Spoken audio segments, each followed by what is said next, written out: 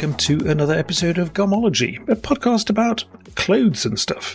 Now, this is the first episode of Season 5 of Gomology, and for this week I have a special guest who is also in the sort of content and journalism sphere. Coming in from Ireland, would you like to introduce yourself? Yeah, my name is Aoife Long. I'm an artist and a writer based in Ireland, and thank you so much for the opportunity to speak on your podcast.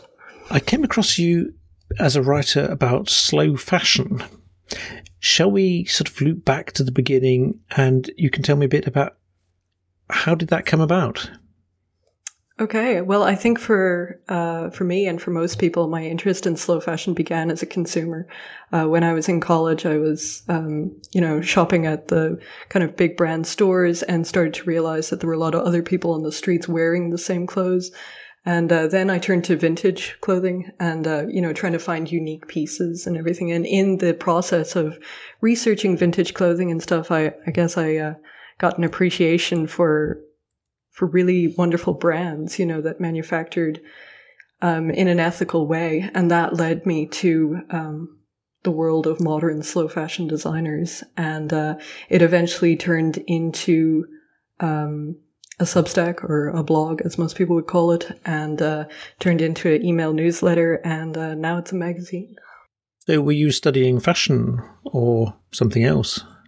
No, I was studying medicine. So from medicine to vintage clothing and slow fashion, was that just following your heart or was it a conscious random move? Yeah, I suppose you could say it was definitely following my heart. I had a wonderful time in medicine and I learned a lot of skills which I use every day now, interviewing people in depth with confidentiality and really listening to what people are saying and taking notes afterwards. And let me tell you, that turned out to be pretty handy working as a writer. But yeah, I always had an interest in art and in fashion and in writing. I wrote throughout my time in medical school. And once I graduated, I decided to follow my heart and take a chance and explore a more artistic path. So writing is now your full-time job? Yeah.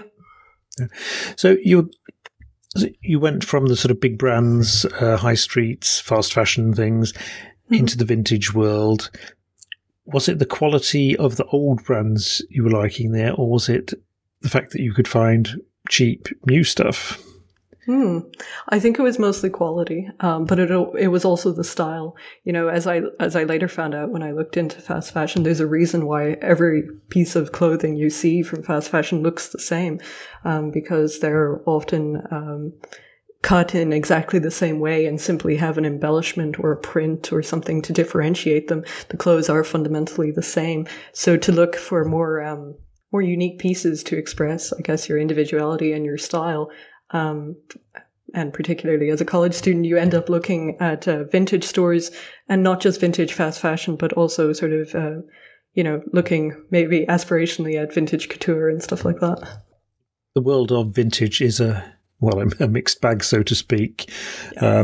You have some people who talk about vintage as the sort of 1930s quality stuff, which I never seem to find. I mean, around these parts, vintage it's 90s garbage, really. Just cut price and ready used. Yeah, I guess that's one of the strange things that has happened over the last 5 to 10 years. Like what myself and my parents would call vintage is not what other people are calling vintage at the moment. So yeah, when I'm talking about vintage, I'm talking about quality stuff from the 30s, 40s, 50s. And a lot of the stuff that's in vintage stores in Ireland is not from Ireland. It's imported from the US. The clothes in Ireland don't generally tend to last that long due to the climate, but yeah.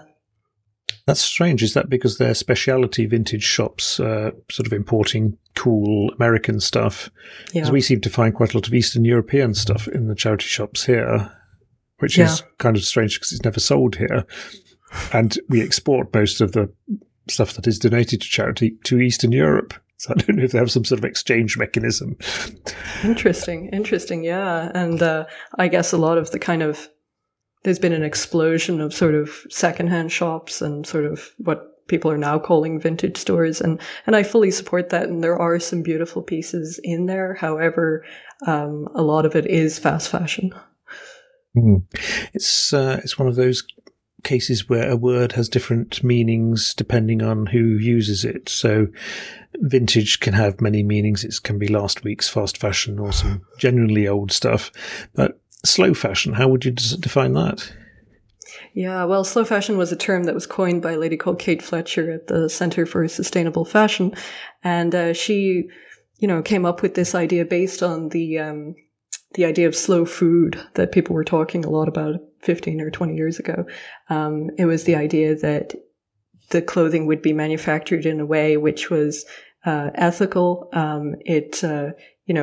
Looking at ethical wages, ethical manufacturing, and also, I suppose in a bizarre way, it's a bizarre way to market it, but the difference between ethical fashion and slow fashion is that slow fashion promotes actually the reduction in consumption as well, which is very interesting. But it's one of those kind of niche,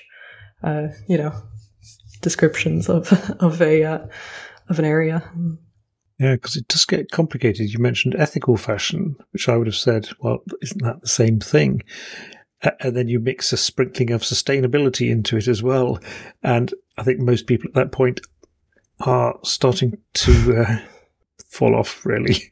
Yeah. And a lot of the, slow fashion designers I talk to actually avoid using the word sustainable. Some of them even say on their websites, we are not a sustainable brand, to distance themselves from the greenwashing and the confusion, because it's simply better to say this is slow fashion. It's manufactured locally in an ethical way with the least amount of harm possible to the planet. And we would like you to purchase this in a very mindful, considerate way and keep it as an heirloom, essentially. Yes. I mean, that echoes something I've been thinking about.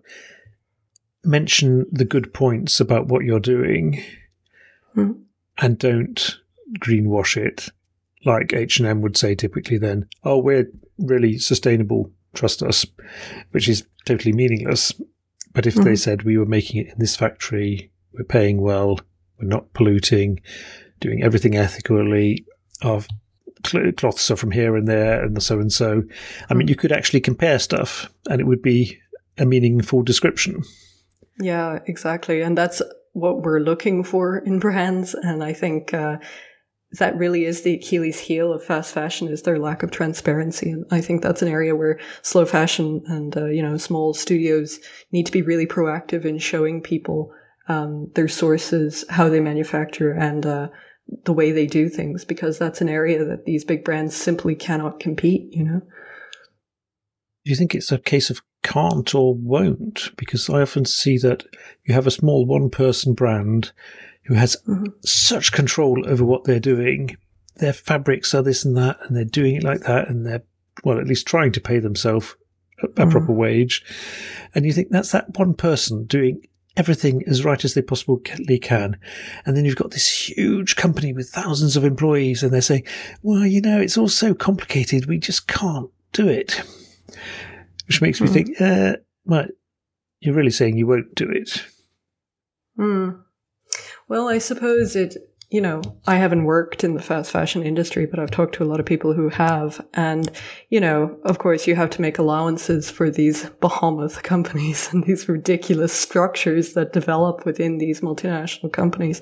But the reality is that they know they have a problem. That's why they're engaged in greenwashing. And if they wanted to make systemic change, if they wanted to pay their workers, and if they wanted to be transparent with their customers, they would. So yes, they won't, but also they can't, because the truth of the matter is so horrendous that it's a pure disaster, and they know that. Well, I mean, at the end of the day, it is their business model, and that is how things are done. I was speaking to Becky early at the end of last season, and we got onto the fact that why can't you just pay your workers in Asia a proper wage? She said, well, you can't, because that's how it works. And I was like, okay, so it's broken, but we can't fix it. Nope. That's how it is. That's quite an interesting response. I guess, that's why I focus on brands in Ireland, where I can go, I can interview them, I can see their studios and there's a lot more traceability. That's a very interesting point. They can't. That's just the way things are done. Yeah. Yeah. Well, I guess in a way, people like us, if you're interested in slow fashion and you're spending considerable time researching it, I guess you're doing that out of the belief that things can be done in a different way, I don't know if it's a belief, but it's at least a hope. And if we give up hope, what do we have left? So, I mean, that's the thing, isn't it? There's a lot of talk about we can't do anything, and then there's a lot of talk about if everyone just did a little bit, everyone just was a little more conscious, kept things a little longer, bought a little better, then we could make change. And you just have to believe in that or else not. But I'd like to hear more about your travels around Ireland and what you discover. All right. So for the last couple of months, I have been interviewing a lot of slow fashion designers, academics who are researching slow fashion, and farmers and producers who are actually producing fibers within Ireland. And it has been a whirlwind of education, let me tell you. And what have I found? Well, there are numerous stories to uncover, I suppose. There's, we could talk about the story of Irish wool. We could talk about the story of Irish linen. And we could talk about the numerous small brands which have popped up, which I believe are truly engaged in producing slow fashion in Ireland. Okay, let's start with wool and then work our way. Because Irish wool isn't something you hear that much about. I mean, Donegal tweed is well known. Yeah. Historically, I suppose Donegal tweed is sort of a tweed which is recognized around the world, and for good reason. It's really beautiful. Well, the story of Irish wool essentially could be summarized in that there's a reason you don't hear that much about it, and the reason is that Irish wool has seen a number of collapses over the last century, and even before that. The woolen clothing which is sold in Ireland is not made using Irish wool, but Ireland still has a lot of sheep. And growing up in Ireland, I did realize that there was a slight problem there. If we're buying, knitted mittens in Donegal, why is it not using Donegal sheep's wool? There are two reasons for that, really. One of the reasons is that this is what every clothing designer will tell you, is that the Irish wool which is currently being produced and the breeds which are being grown in Ireland, the wool produced is simply too rough for clothing. And that is true. For a lot of the breeds which are in Ireland, historically their wool was used for carpets. And unfortunately the carpet industry, let's say, packed their bags in the late 70s and 80s in Ireland. It was a huge employer, and we're still producing wool, but there's no industry necessarily to use it. So what's happening to that wool? Well, we have about 3.5 million sheep in Ireland, and about 5 million sheep if you include Northern Ireland. And if you take each sheep, and this is an average, which produces, say, 3 to 5 kilograms of wool a year, that wool is, if it is collected, it is exported, sent to Britain to be scoured, because we don't have any scouring plants in Ireland at the moment, and it is exported to Asia, supposedly to make carpets. That's the official story. I haven't really been able to find any carpets which use Irish wool which have been exported, but I'll get back to you on that one. It's still an evolving story. There are a good few breeds of sheep in Ireland which are producing really beautiful wool. And one of them is the native breed, which is called the Galway sheep. And, the Galway sheep and a lot of these smaller breeds are essentially kept alive by hobbyists, so smaller farmers and people who really care about the breed and who are passionate about keeping their flocks going. And about 2 years ago, during the pandemic, a lady named Bláthnaid Gallagher had just completed a master's in agricultural innovation, and she was looking at the problem of Irish wool. Why is the price paid to farmers so low when we are importing wool to be used, in our clothing and in our carpets? And she essentially came to the conclusion that the co-op model, which is farmers, grouping together would be the way to move forward. So she set up a co-op with herself and several other sheep farmers based around Galway. And they essentially managed to get breed-specific wool. So they managed to get 5,000 kilograms of wool just from this native breed of sheep. And they managed to sell it to one of the mills here in Ireland, Donegal Yarns, for 12 times the market price. Oh. Yeah. Which means it was actually worth something, whereas so much wool now is almost worthless. Yeah. So with that win, shall we say, under their wing, the Galway Wool Co-op has continued to approach and to find buyers who want to use Irish grown wool.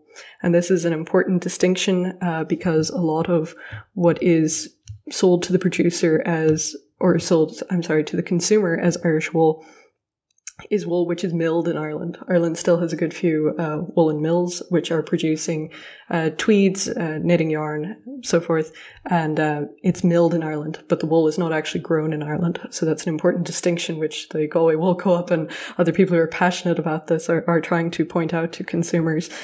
I guess one of the, this is a big positive step to prove to farmers and to others that this wool does have value and that the story of, native, locally grown wool is appealing to designers.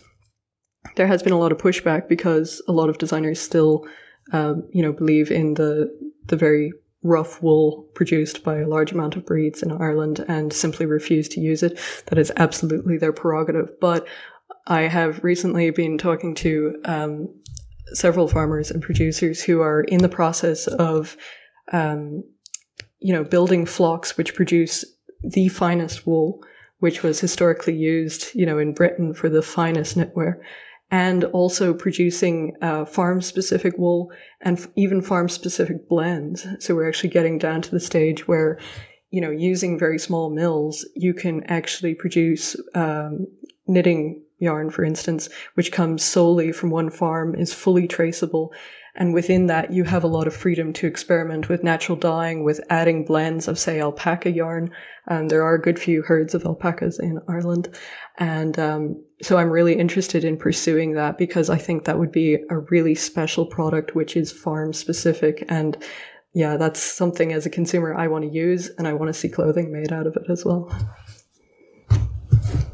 It is tricky, the bit about how transparent and how traceable things are, because I find myself utterly fascinated by it. I mean, if you can tell me that this sweater is knitted from wool that came from those sheep at this little farm in Ireland, it was dyed by this little old lady in a tub. I won't talk about the dye fixing methods, if they were traditional or not.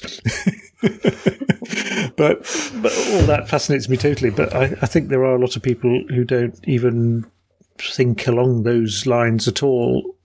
But maybe they too could be intrigued by the stories if they are told.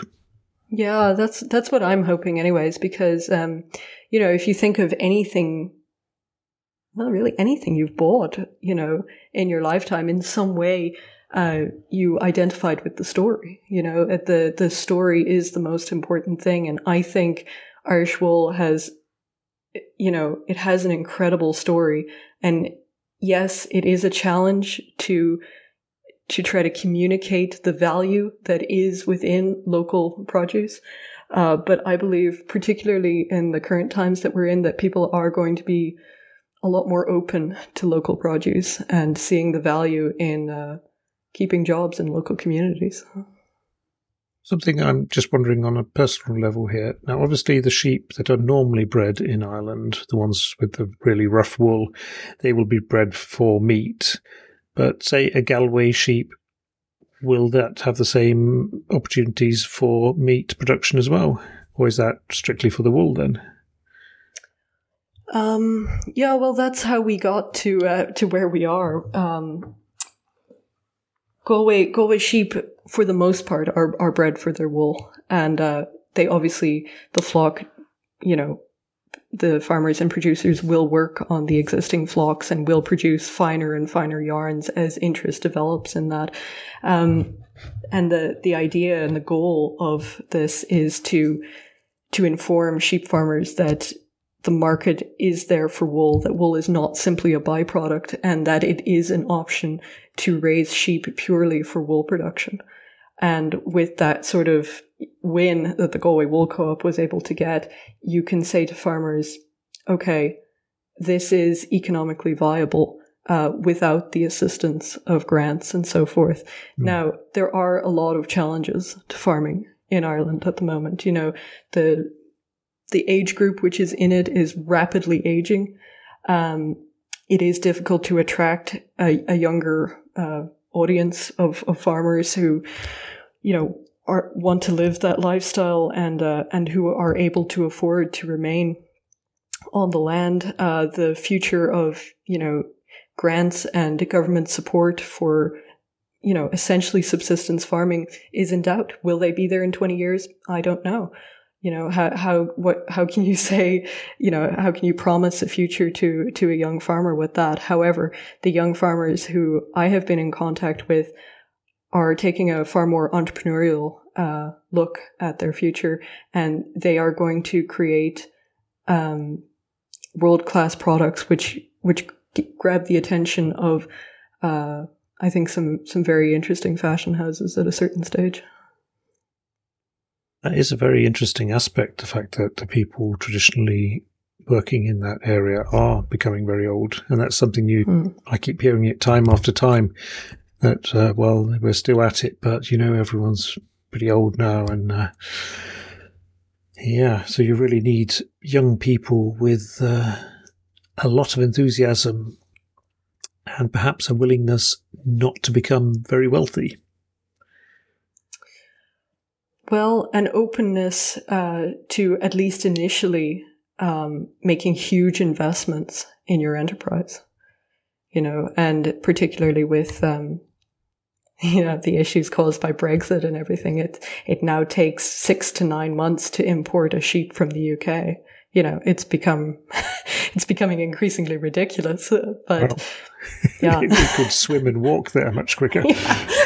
Yeah. So yes, there are challenges, and we are open about that. However, one of the most important things to do in the face of those challenges is to build a community of people who have knowledge, who you can consult and who you can ring at any time of the day. And from what I've encountered, there is a lot of help available from your local community and from people who are experts in this field.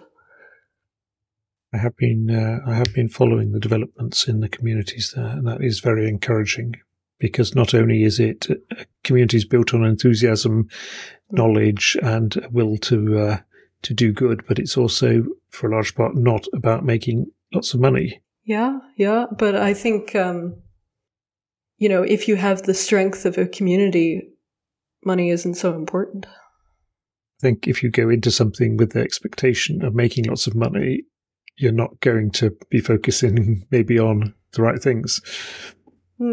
Yeah, perhaps. But I mean, you know, a lot of the status symbols that we look to acquire, you know, through earning lots and lots of money can be easily provided by an intact community.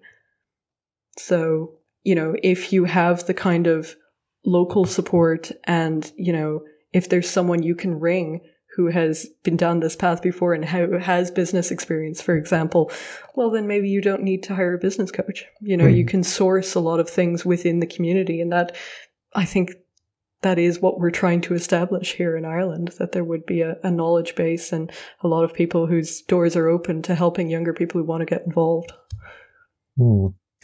So, wool having a bit of a up and down history in Ireland, linen has always been a strong fibre of Ireland, I think. I know I have some Irish linen downstairs. When did you buy it? Must be about 10 years ago, maybe. It's not Irish linen. Oh no! Oh, okay. Tell me more. All right. So a couple of weeks ago, I was up at the only farm on the island of Ireland, which is growing flax for linen production. And there are quite a few mills which are producing Irish linen. The flax itself, which they're using, is grown in France and Belgium and in other places in Europe. And it is sold as Irish linen. It's woven in Ireland, and it is, in the style of traditional Irish linen, but the flax itself is not grown in Ireland. So I didn't know this until quite recently. And when I went up to Northern Ireland to actually harvest flax, I actually got a chance to go and pick flax with the owners of the farm. I had a great time, but they are, the name of the place is Mallon Linen, and that's their surname, Charlie Mallon and Helen Keyes. They're a couple who are based in County Tyrone in Northern Ireland, and Charlie is a sculptor and was making these small pieces, and Helen wanted to source Irish linen bags to place the pieces in to mail them out to customers. And they were shocked to find out there was actually no Irish linen available. So they knew that flax was historically grown on their farm. Northern Ireland has a very long history of flax production, and they decided to start planting flax. So they got the seeds from the Netherlands. I think they imported quite a bit of seed, which has lasted them, I think, for the last 3 or 4 years. And since then, they have been on a journey of really relearning flax production. They are planting a few acres at a time, and they're doing it by hand. So this is hand sown and hand harvested as well, which is obviously quite labor intensive where it's farmed in Europe. Obviously it's mechanical. When I was up there, I realized just how beautiful, real Irish linen can be. They had a few samples which had been made locally. It had been hand spun and hand woven, and this product is incredibly beautiful. Now, obviously, that is not really sustainable in terms of a final price per meter. If you were to continue with that hand spinning and hand weaving, it would be about £400 or more per meter of linen, which is quite expensive. So the main problem in linen production from this farm is spinning, and they're looking at various ways to get around that with commercial spinning in other countries, or indeed using the flax fibers in sort of other industrial applications where it doesn't actually require spinning. However, even at this somewhat early stage, they have attracted a lot of attention from some rather interesting people, and I'm proud to say I actually stood in the same field as Sarah Burton, so from Alexander McQueen, Yeah, they took a trip, they took a few limos out to the farm, and this Mallon Linen has a long list of customers who see value in Irish linen and who very much want to be part of Irish-grown linen. I'm so disappointed to hear that Irish linen wouldn't have been fully Irish linen. And it strikes me that it's just another one of these cases where you're sort of led to think something is something because some of the details have been omitted. Another one recently was indigo dye. When I hear someone say, oh, it's real indigo dye, I think, well, that's indigo dye from a plant. But no, that's a chemically similar or exact replacement dye, but it has nothing to do with the plant. It just is the same colour. But everyone who hears real indigo will think, oh, but it's the plant. Of course it is, yes.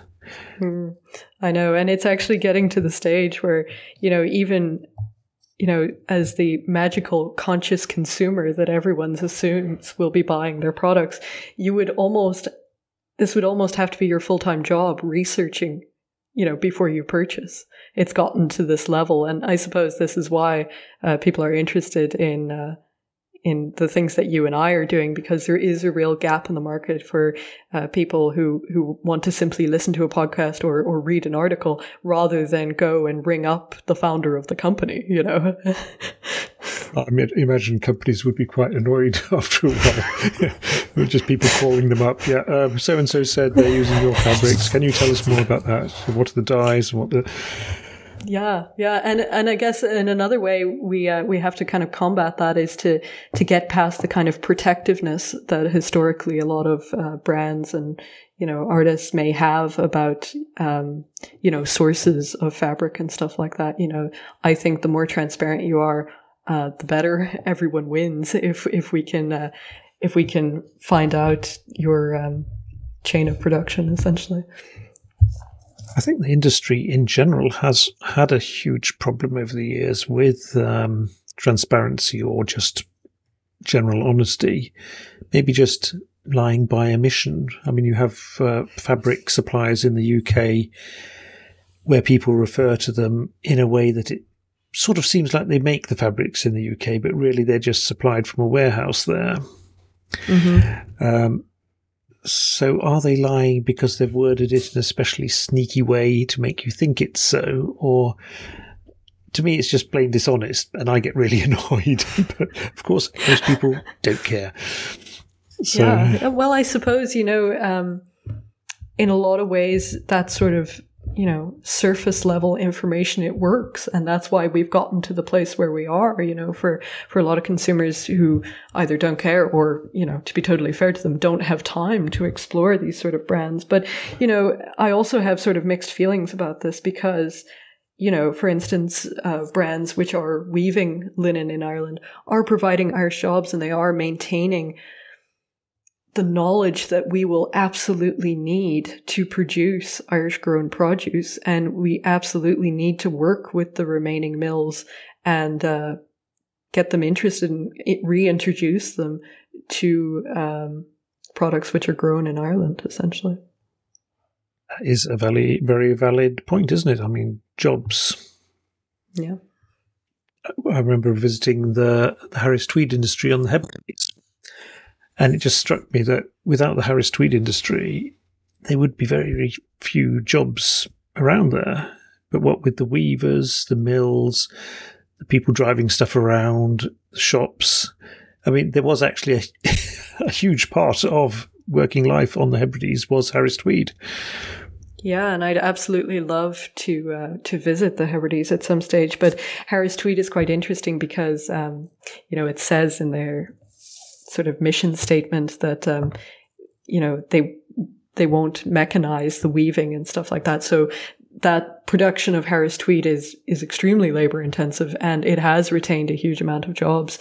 And I mean, I guess the same could be said in Donegal. There are a lot of excellent, weavers and mills which are left, which provide a lot of jobs and, I fully support what they're doing, and they provide a really interesting aspect to the local community, I suppose, in a real way. They bring color, and I mean that literally, they produce really beautiful things which are made in Ireland. And I absolutely support that. If we can get Irish wool to the point where these, blankets and tweeds are also made using Irish wool, that would be a fantastic win. But in the meantime, I absolutely support Made in Ireland.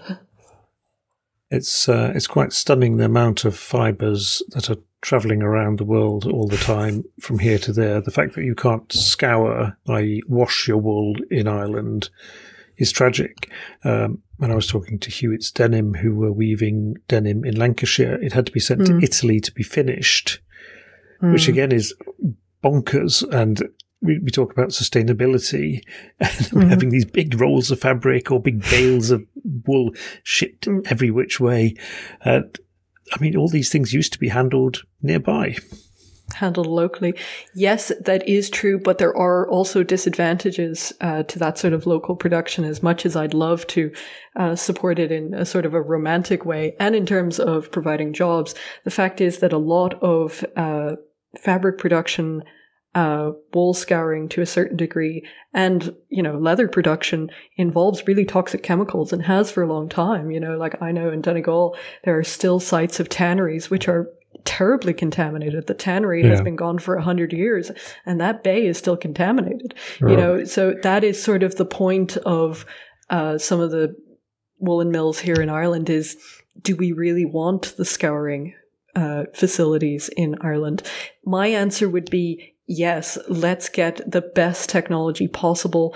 If you get into the real nitty gritty of the process of scouring. There are ways of supposedly, in theory and in research anyways, using dry scouring methods, using bentonite clay to draw out the contaminants and the lanolin.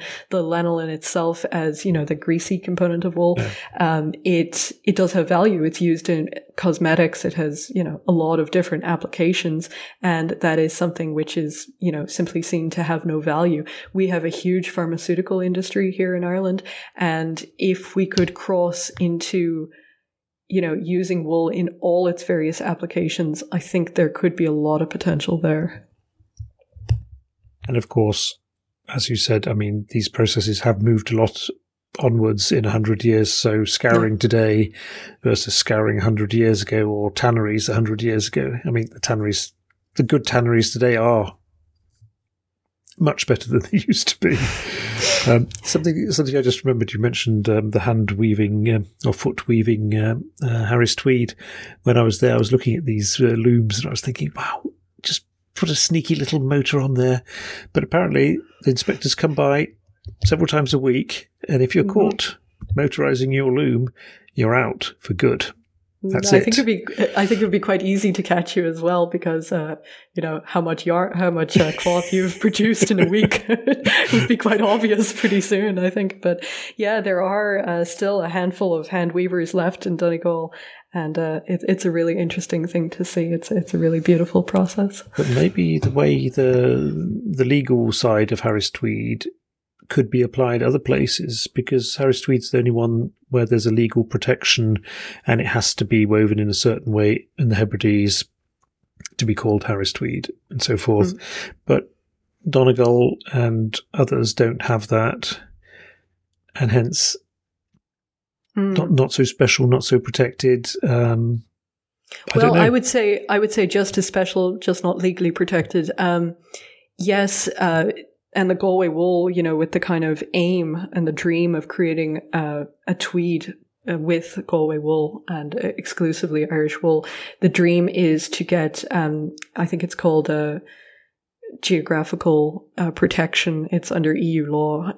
Certain kinds of cheese and champagne. Champagne and various kinds of products from around Europe have this. And I think going forward, that will have to be done, because we have to stop the misrepresentation. If you're saying you're using Galway wool, you better be able to back it up. And as it turns out, I've had a few interesting calls with researchers recently. There are ways to trace wool very accurately back to the farm, in terms of the chemical structure and things like that. So I think the era of misrepresentation will be coming to a close shortly. It's a Galway CSI on the case. Yeah, well, I hope they manage to make something really special with it, and it works out. Yeah, I hope so too. It is early days. I think wool is getting such a rotten deal these days. I know how much is thrown away here in Norway because it's just not worth taking it in and delivering it to the place that handles it. They just dig it down because it's not worth the fuel. Yeah. That's the same case in Ireland, and in a lot of ways it makes it quite difficult to research how much wool is actually produced in Ireland, because a lot of it is not collected. It simply doesn't pay to collect it. And I'm shocked to see even we have some sort of quite big fashionable brands in Norway who make wool coats and so forth, and they brag about how sustainable they are and so forth, and then you sort of read their labels and it's 30% polyester or even worse, and I'm thinking, all that wool lying in that field out there, and this was the best you could do? It is quite shocking, and I think once people start to realize, a little bit deeper into the story, and that's why it's so important to approach slow fashion and fashion in general from the ground up, not from the item of clothing back, because it's much easier to trace where the raw materials go rather than retrospectively. So this is what I'm focused on, and this is why I spend a lot of time doing farm tours and stuff like that, because you really get a feeling for the possibilities of what is grown in your own country, and also the challenges as well. And hopefully we can address them, going forward. That is a very interesting aspect I hadn't even thought about, starting at that end and following it onwards. And I think that does also give you a greater appreciation of just how long the process is from sheep to coat, say, how many steps there are underway, how many people and companies and travel is involved. And I think one of the things, that really informed me about it is, crafts, turning your hand to knitting or crocheting and, actually investigating where the yarn comes from, but also how long it takes to make something. Yes. It's extremely labor intensive. And I think in a lot of ways, that is the missing key in, sort of consumer education, is just how labor intensive clothing production is. In a lot of ways, we sort of have this idea, and it's not a random idea, it was definitely suggested to us by someone, that clothing production has become a lot more efficient in the past, 30, 40 years. But apart from a number of exceptions, such as, very expensive Japanese knitting machines where you put in yarn and a jumper comes out, half an hour later, for the vast majority of cases, it requires a huge amount of human hands. It requires a huge amount of human labor. And that is one of the ways in which they hide the true cost of a garment. I mean, I can see how we're led to believe it, because when you can go out and buy something that is so unbelievably cheap, and then you try to walk back the cost, take away the VAT, and then you think, well, there has to be something for travel. There's a bit of, and then you realise that, well, the maths don't work at all.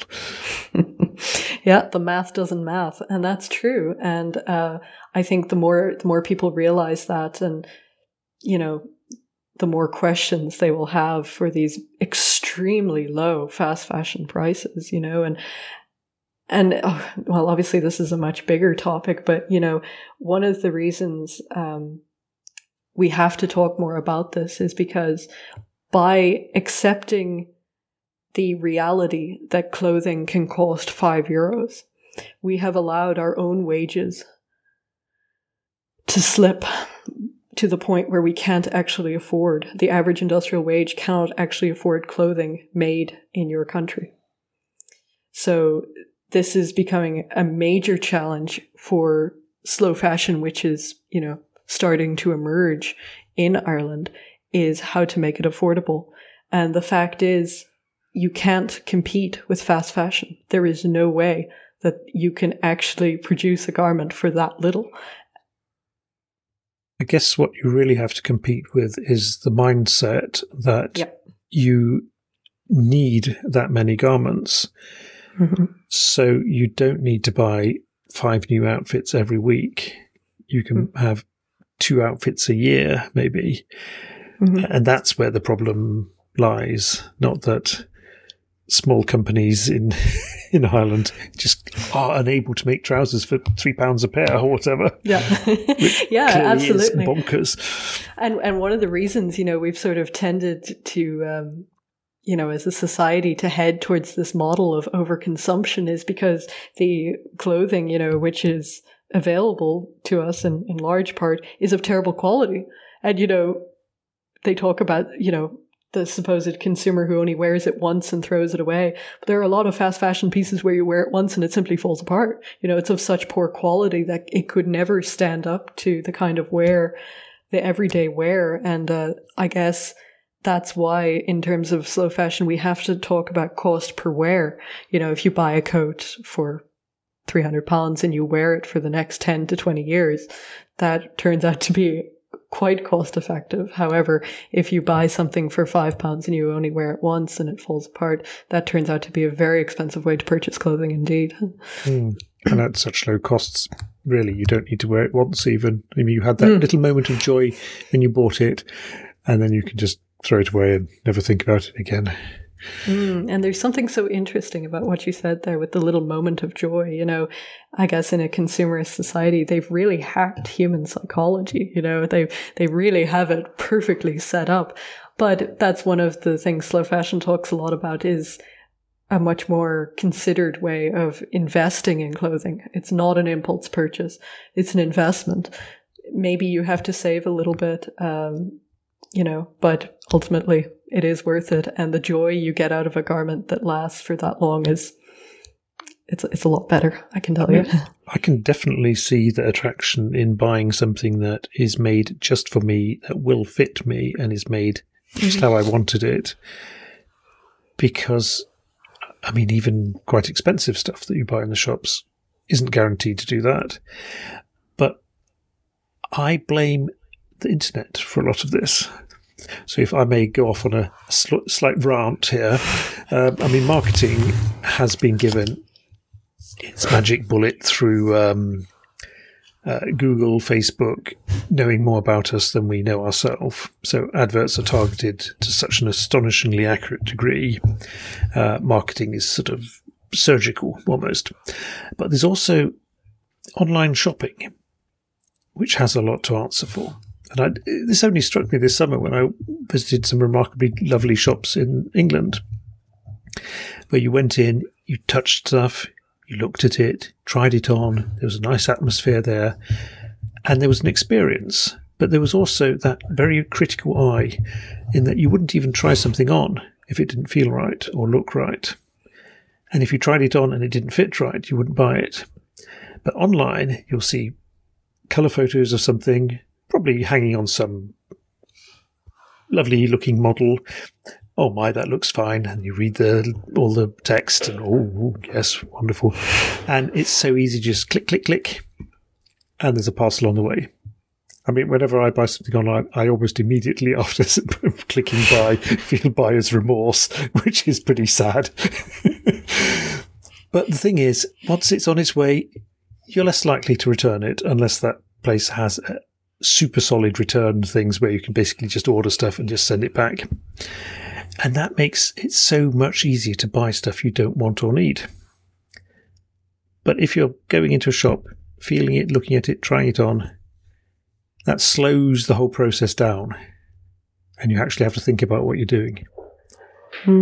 So I propose to abolish all online shopping. Well, as somebody who sells things online, I'm gonna pump the brakes on that a little bit. Yes, I know exactly what you're talking about, and you are correct. I mean, it is the advent of the easiest form of impulse buying, which has really fueled a lot of consumption. But there are other factors, of course. The fact that people have had disposable income, and the fact that a lot of these big fashion brands offer, delayed payments and, various very unethical financial instruments like that. Lots of trickery.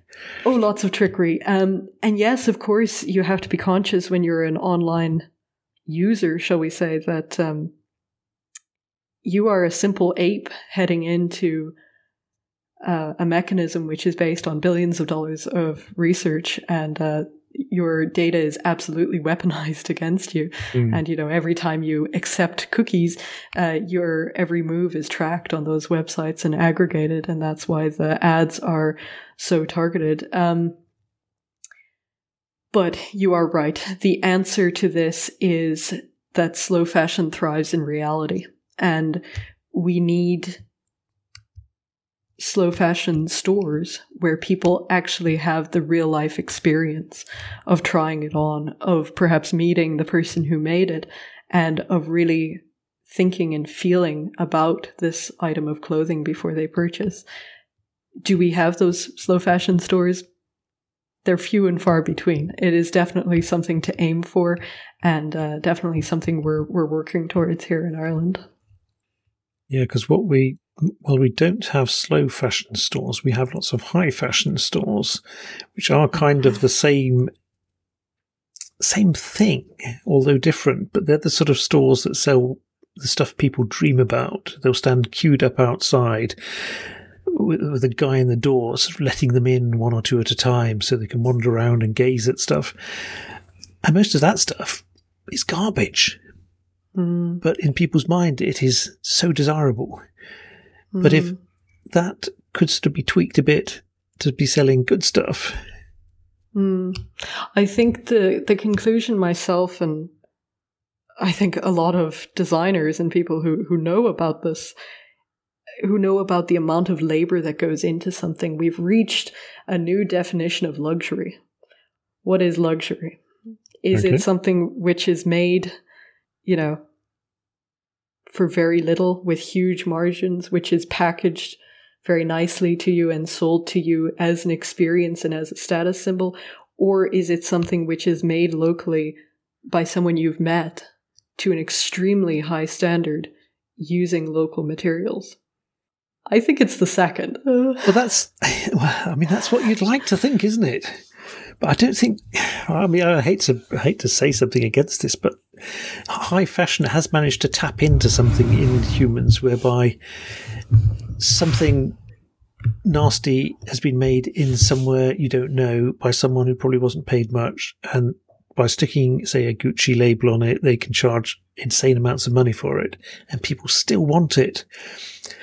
And I think the tricky part is getting the person who's seduced by that to accept that something made by this local person who they actually know, who lives down the road and makes such and such, is actually more valuable. And I'm not sure how we're going to get people to actually flip over that. And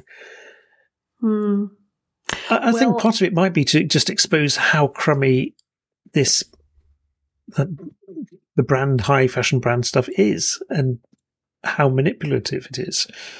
Absolutely. And there is a room for those conversations, but at the same time, we cannot give any more airtime to fast fashion. At a certain point, we have to start talking about the positives, and we have to start developing a desire within consumers for what is truly a very exclusive and luxurious industry, within your local communities. How to do that? Well, we've seen many multinational companies do this effortlessly with, the beautiful stores, the experience, and, keeping up with the Joneses effect. But I think slow fashion has an opportunity not only to become something that people desire, but also to do it in an ethical way. I mean, there is a whole conversation to be had with ethical website copy and ethical marketing and things like that. But there is absolutely a way to create desire and appeal to people in a way which does not trigger them, which does not make them feel like they're left out, which, creates a desire to do good and ultimately support their communities. And that's what we want to do. Ultimately, slow fashion has a marketing problem. It's a crying shame. We have this lovely local eco shop on a farm, and they sell all sorts of food products and household products, and also clothes, linen clothes, and so forth. And that makes it such a lovely environment where all the good stuff comes together, and it totally changes my mindset whenever I'm there, because I can see all the alternatives to all the other stuff. And the woman who has it does such an excellent job in bringing new stuff in, presenting it, and makes it such a personal experience. I'm not going to go so far that I'm looking at women's linen clothes for myself, but I'd always be tempted. But I think that gives it more value. It heightens the experience. I think, I've brought it up several times in other conversations. Is slow fashion a good name for it? Isn't fashion what we need to sort of get away from? Yeah, I talked to a guy in Barcelona, I think, and he had a wonderful answer to this question. He said, it's not slow fashion at all. It's not slow. Somebody can come into my store and I can make them a belt in 5 minutes and they can walk away with it. So that is, the fastest delivery time you could imagine, And I've thought about that a lot. We are ultimately left with a language problem. And it's really, and I've thought a lot about this, it's really about slow living. And I suppose that's why the stores, like you were talking about, which present food and fiber, alongside, are so effective, because really slow fashion as a movement has a lot less to do with fashion and a lot more to do with a lifestyle. And in a way, the conversation becomes too broad for most settings, but ultimately it requires a change in how we live our lives, in where we source our food, how we grow our food, how we source our clothing, and how we grow the materials to make the clothing. You know, how you launch into that in a 15-minute interview on a local radio station, I haven't quite cracked that, you know. Oh, no, the density of ideas would be overwhelming. And of course, a lot of this is also a very privileged way of living. Well, it's how our ancestors lived, and I wouldn't necessarily say they were privileged. No, they probably weren't. But I see there's a shop in the UK which is a bit similar to our local shop. And I noticed when I was there, it's in the Cotswolds, a place called Daylesford. It was very fancy, very attractive, organic-y type thing. There were loads of Range Rovers outside, which tells you everything about the sort of people who were able to shop there. But really, it was kind of a throwback to how shops were before the massive supermarkets, where you went to the butchers and they had local meat. You went to the vegetable store, the greengrocers, and they had local stuff. But now it's all sort of packaged as a lifestyle option, I suppose, which is very sad, because part of the slow living would be to go back to the smaller scale of things, where you had the village tailor, you had the greengrocer, the butcher, and things were just a bit smaller. People weren't travelling all over the place for the experience. Yeah. Well, I would say, yes, there is privilege in a certain interpretation of that lifestyle, that kind of, suburban take on it, where you grow nothing. You buy one organic carrot, you make, a bowl of organic soup. It becomes more of a, once again, it almost becomes a status symbol rather than a way of life, and I absolutely do not want to promote that, Of all the fiber, farms producing various kinds of fiber that I've visited around Ireland, I think almost all of them are also organic food farms. Now, I grow organic food myself. We have a farm here, but, it's just food. Yeah. It's not technically, organic or needs any other label. It's simply food, as our grandparents and great-grandparents would know it. And what has been sold to us as the mainstream answer to our need for food 3 times a day bears less and less resemblance to what was historically known as food. So is it a privilege to return to a way of life which, and often a much more difficult way of life that your great-grandparents may have known? It's a decision which I don't think people take lightly. And yes, it may require initial investment and people sacrifice a lot to get their families back on the land. But if you can do it, and if you see value in it, there are very small scale and very cheap ways to do this as well. Ultimately, what you find, I think, is that the modern lifestyle, in fact, requires more investment and more time. With the endless sort of impulse purchases, the debt which is racked up through, unpaid credit card debt and things like that. And ultimately the constant desire for consumption. It's an unsustainable way to live in terms of your impact on the planet, but also financially. And I think if people were to slow down, reduce consumption, and attempt to grow things and, support local farmers, you're going to find it's ultimately a more cost-effective way to live too. That is something we see here when connecting with our local eco-communities and so forth, that if you're not buying the eco-lifestyle through those who provide it as a lifestyle option, but can connect to, say, the farmers and the producers, it is not an expensive way. We buy meat and vegetables from farms direct, which is a lot cheaper than buying it through the supermarket.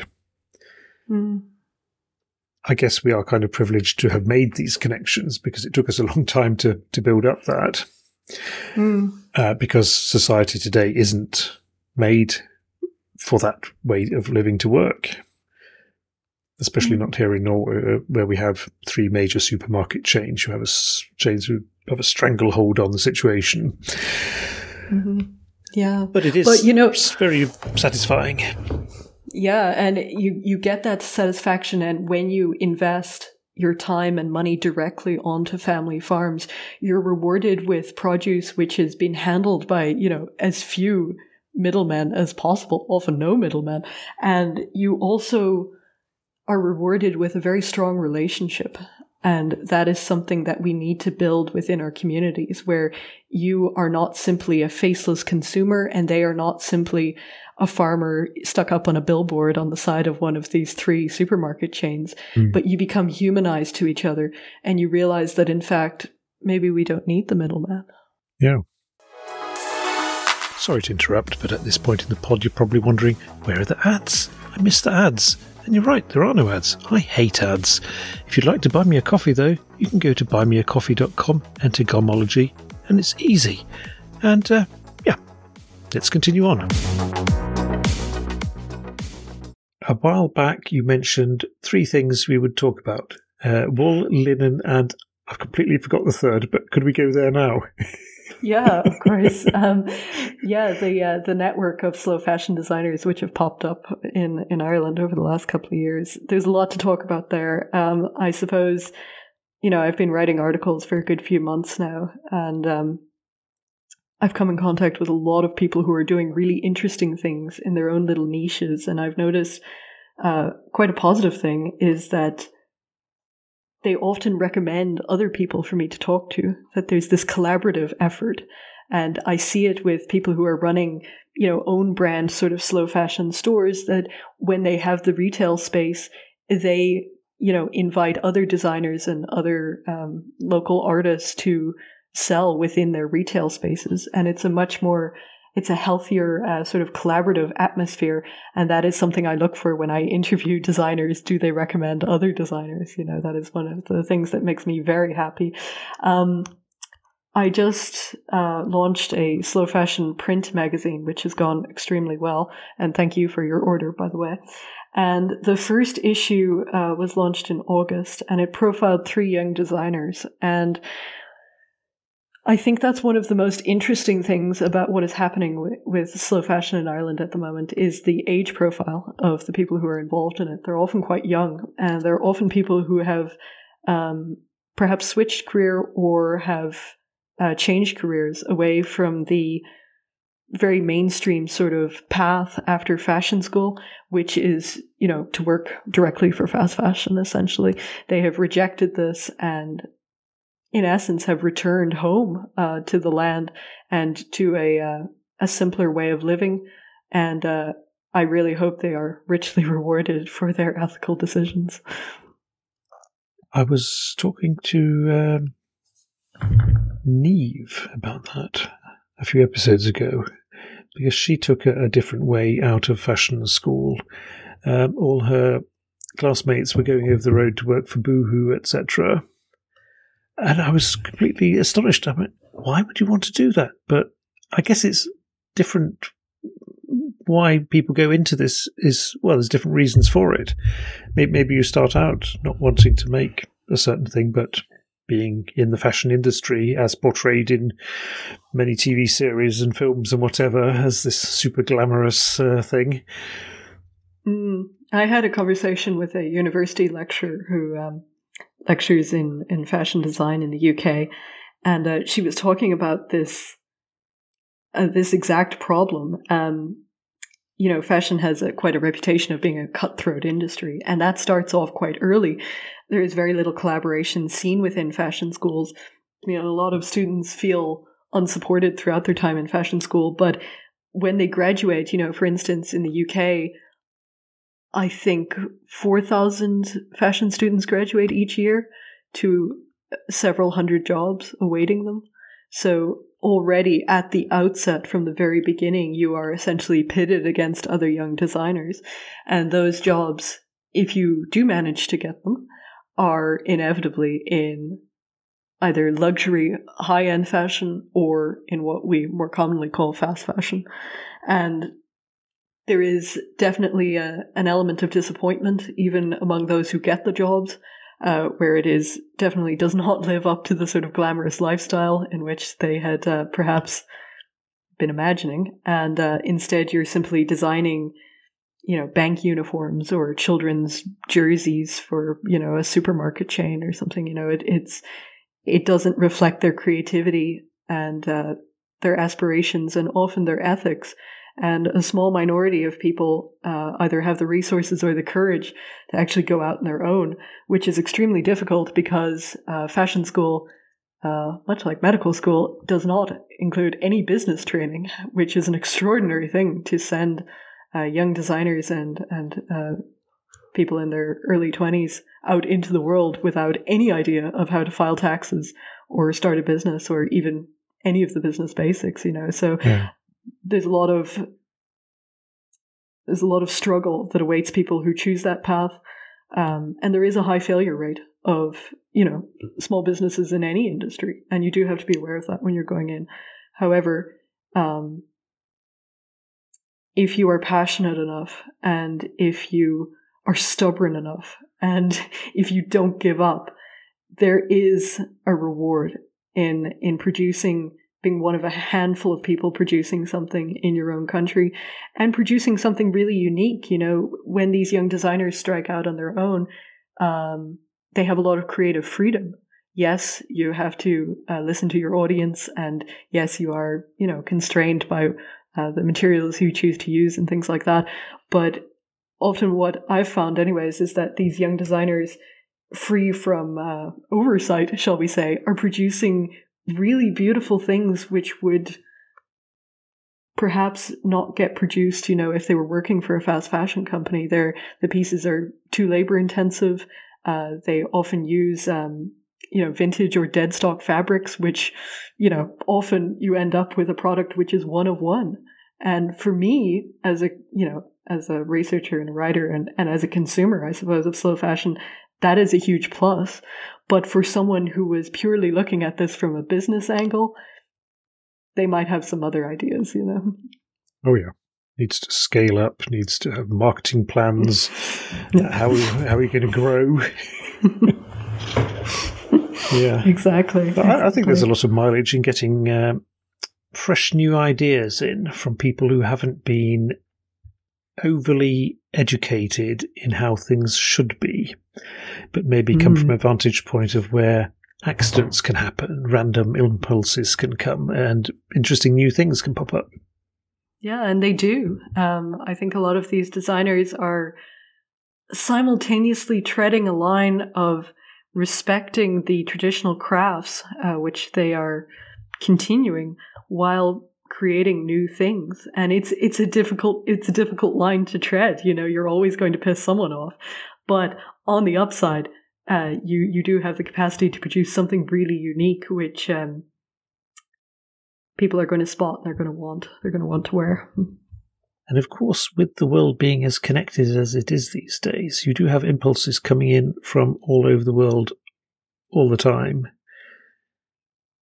So you might be doing something traditional in Ireland, but you might have seen something interesting being done in South America or Eastern Europe or wherever, which you then mix into things. Yeah, I think, what you're talking about really is the best form of globalism. It's real education coming in contact with, artistic ideas and methods and ways of production from other countries. And yes, the internet has provided a huge amount of opportunity in that regard. But Ireland, in a way, had that for a long time because it's a unique place and it attracts people from all over the world. And if you look at a lot of the people who, are in Ireland doing interesting things, often they've lived abroad or they come from different countries and they bring a very different skill set and way of looking at things to the Irish fashion scene. You know? Of the people you've spoken to in Ireland so far, who would you say is the most interesting? That's an awfully bad question, because everyone else would then be regarded as uninteresting. But oh my goodness! I just wanted you to pick out one example of someone you've spoken to who you could talk a bit about. And well, let me see. I guess, I could say as a disclaimer that the most recent interviews are top of mind. So we'll go with that as a disclaimer. Okay. But I recently had a conversation with, and I haven't written the article yet, with a lady called Helle Helsner.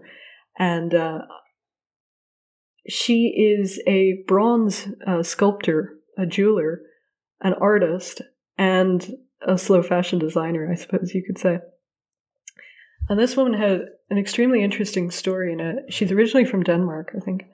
And she has a very different way of looking at the production of clothing and jewelry, which I found very interesting. When I was at that farm in Northern Ireland, picking flax and... as you do, yep. As you do on a normal Saturday. We were standing up on the hill. It's sort of drumlin country, and these fields are ridiculously steep. I'd be terrified to drive on them, never mind walk on them. But we were standing up on top of this hill, and they pointed out across the way that, over there in that direction is Ireland's only gold mine. And now I'd read about this place before, but what I hadn't read about was what they told me about the environmental pollution from gold mining, and even small-scale gold mining. So Ireland is, of course, famous for its jewelry and its, very fine early medieval filigree gold work and stuff like that.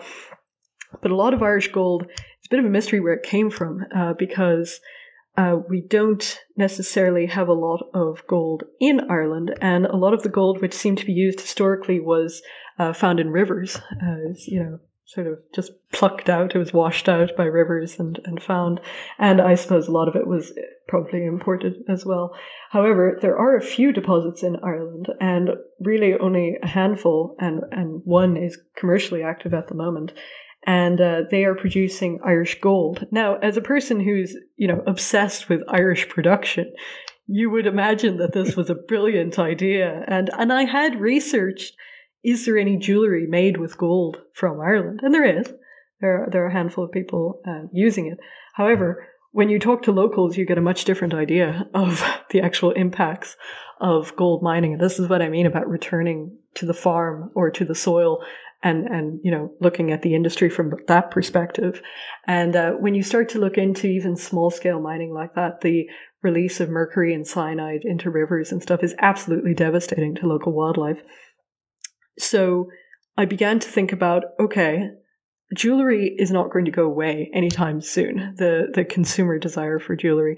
How could we make this as sustainable as possible?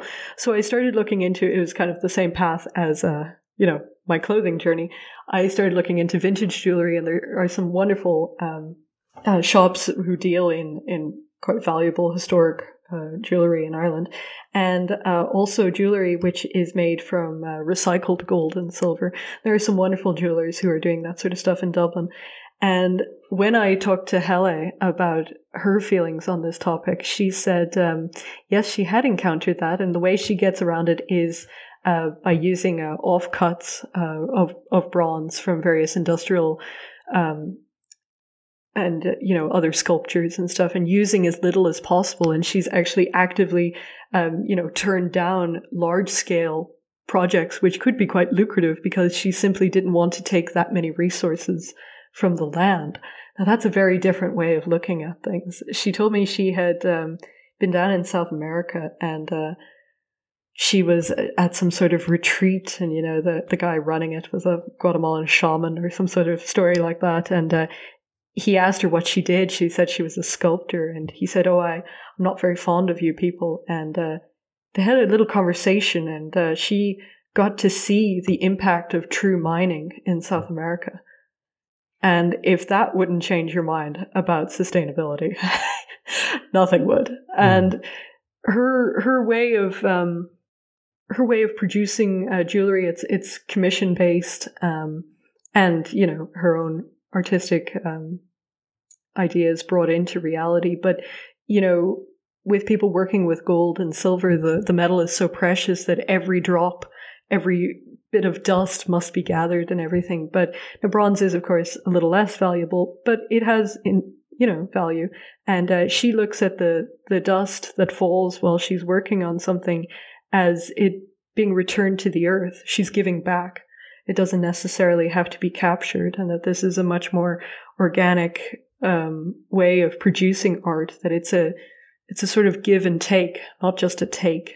And this is reflected in her work as well. Her jewelry is sculptural, inspired by natural forms, and extremely organic in the way it turns out. Somehow her philosophy is in the jewelry, which I find extremely interesting. Now, she is a multi-talented lady and has lectured in art and teaches art in prisons and all sorts of things like that. And she had a long history of knitting and producing these beautiful things. And she began to use organic Irish wool from a farmer, who I know. And she produced these beautiful, throws or wraps or whatever you want to call them, using Irish wool. And this, she felt, was in keeping with her philosophy of how she makes jewelry, with this give and take and developing a relationship with the material, and that was quite an interesting conversation. Well, I mean, there's so many interesting people all around that you just need to seek them out. Who do you have coming up in the next issue of the magazine? Well, the next issue of the magazine is focuses on the story of Irish wool. So we explore it through, academics, farmers, and the handful of designers who are using it. So I have a very in-depth, lovely interview with Bláthnaid Gallagher, who set up the Galway Wool Co-op, and then an interview with a lady named Sandra King, who has been instrumental in using Irish wool in crafts. She is an American lady who moved to Ireland a few years ago and wanted to continue her own practice of crochet, and, made the naive mistake initially thinking that sheep in Ireland would mean easily available local wool. She was quickly educated and started spinning, and essentially, she got her own flock of sheep, and she's been really instrumental in teaching a lot of younger people how to process yarn. And she helped a young gentleman in Galway essentially set up his own small-scale scouring plant, which is really good news. So he can process fleece entirely within Ireland. We also have an article with Claire McGovern. She's a really interesting lady. She's has a fine arts degree from Ireland, moved to the US, to San Francisco, to deal in fine arts, museum curation, things like that. Ended up putting on exhibitions of Irish design and realized there was a gap in the market essentially for Irish wool rugs. And Claire McGovern actually set up her own supply chain and actually managed to create these intensely beautiful Irish wool rugs, which are made in Ireland and then exported to high-end clients in New York and across the States and Europe. Other interviews include a lady called Kit Christina Kiawatha, who is a researcher into Irish wool. She's just completing her studies at the moment. And also an interview with a young farmer who is very early on. He actually invested his communion money into buying sheep. Wow. Yeah, and he has been rewarded. I think he's building a flock which is one of the most beautiful flocks in Ireland, I think, and he's producing a really unique organic Irish wool. And there are some more interviews, and we also have an essay from a really talented recent graduate from a UK fashion school. Her name is Abby Buckland, and if you get a chance to look up her final collection, or you can see it in the magazine, I would suggest you do so. She wrote a wonderful essay about the possibility of producing carbon neutral garments. So essentially sweaters which are not necessarily a necessary evil environmentally, but which can actually contribute to the environment in a positive way. Wool, of course, can be a carbon sink. And she has a wonderful essay about that.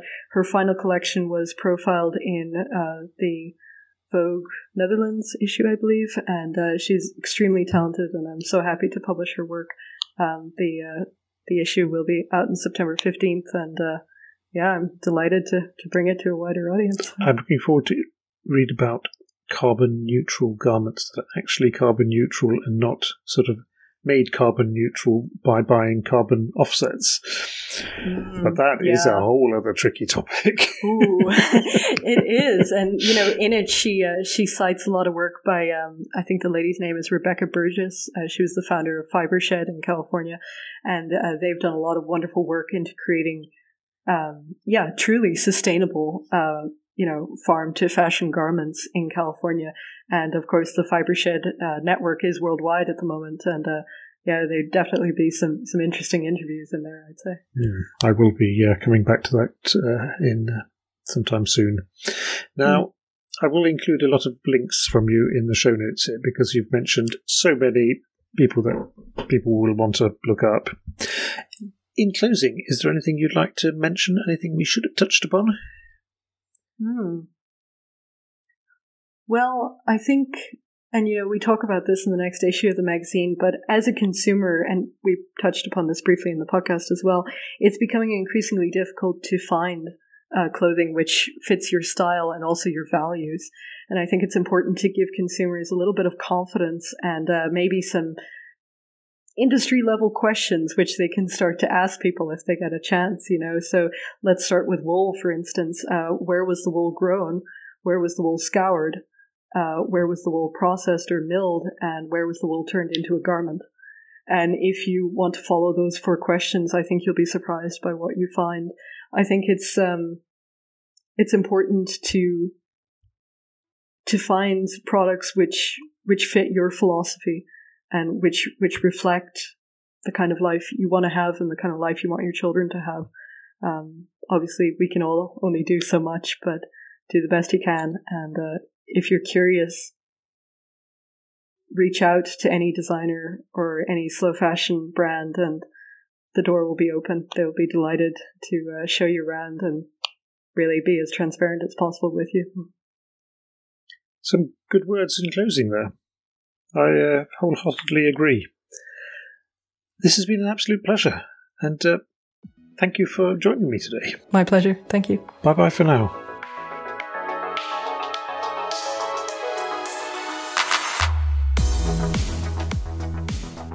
And that's all for this week's episode of Garmology.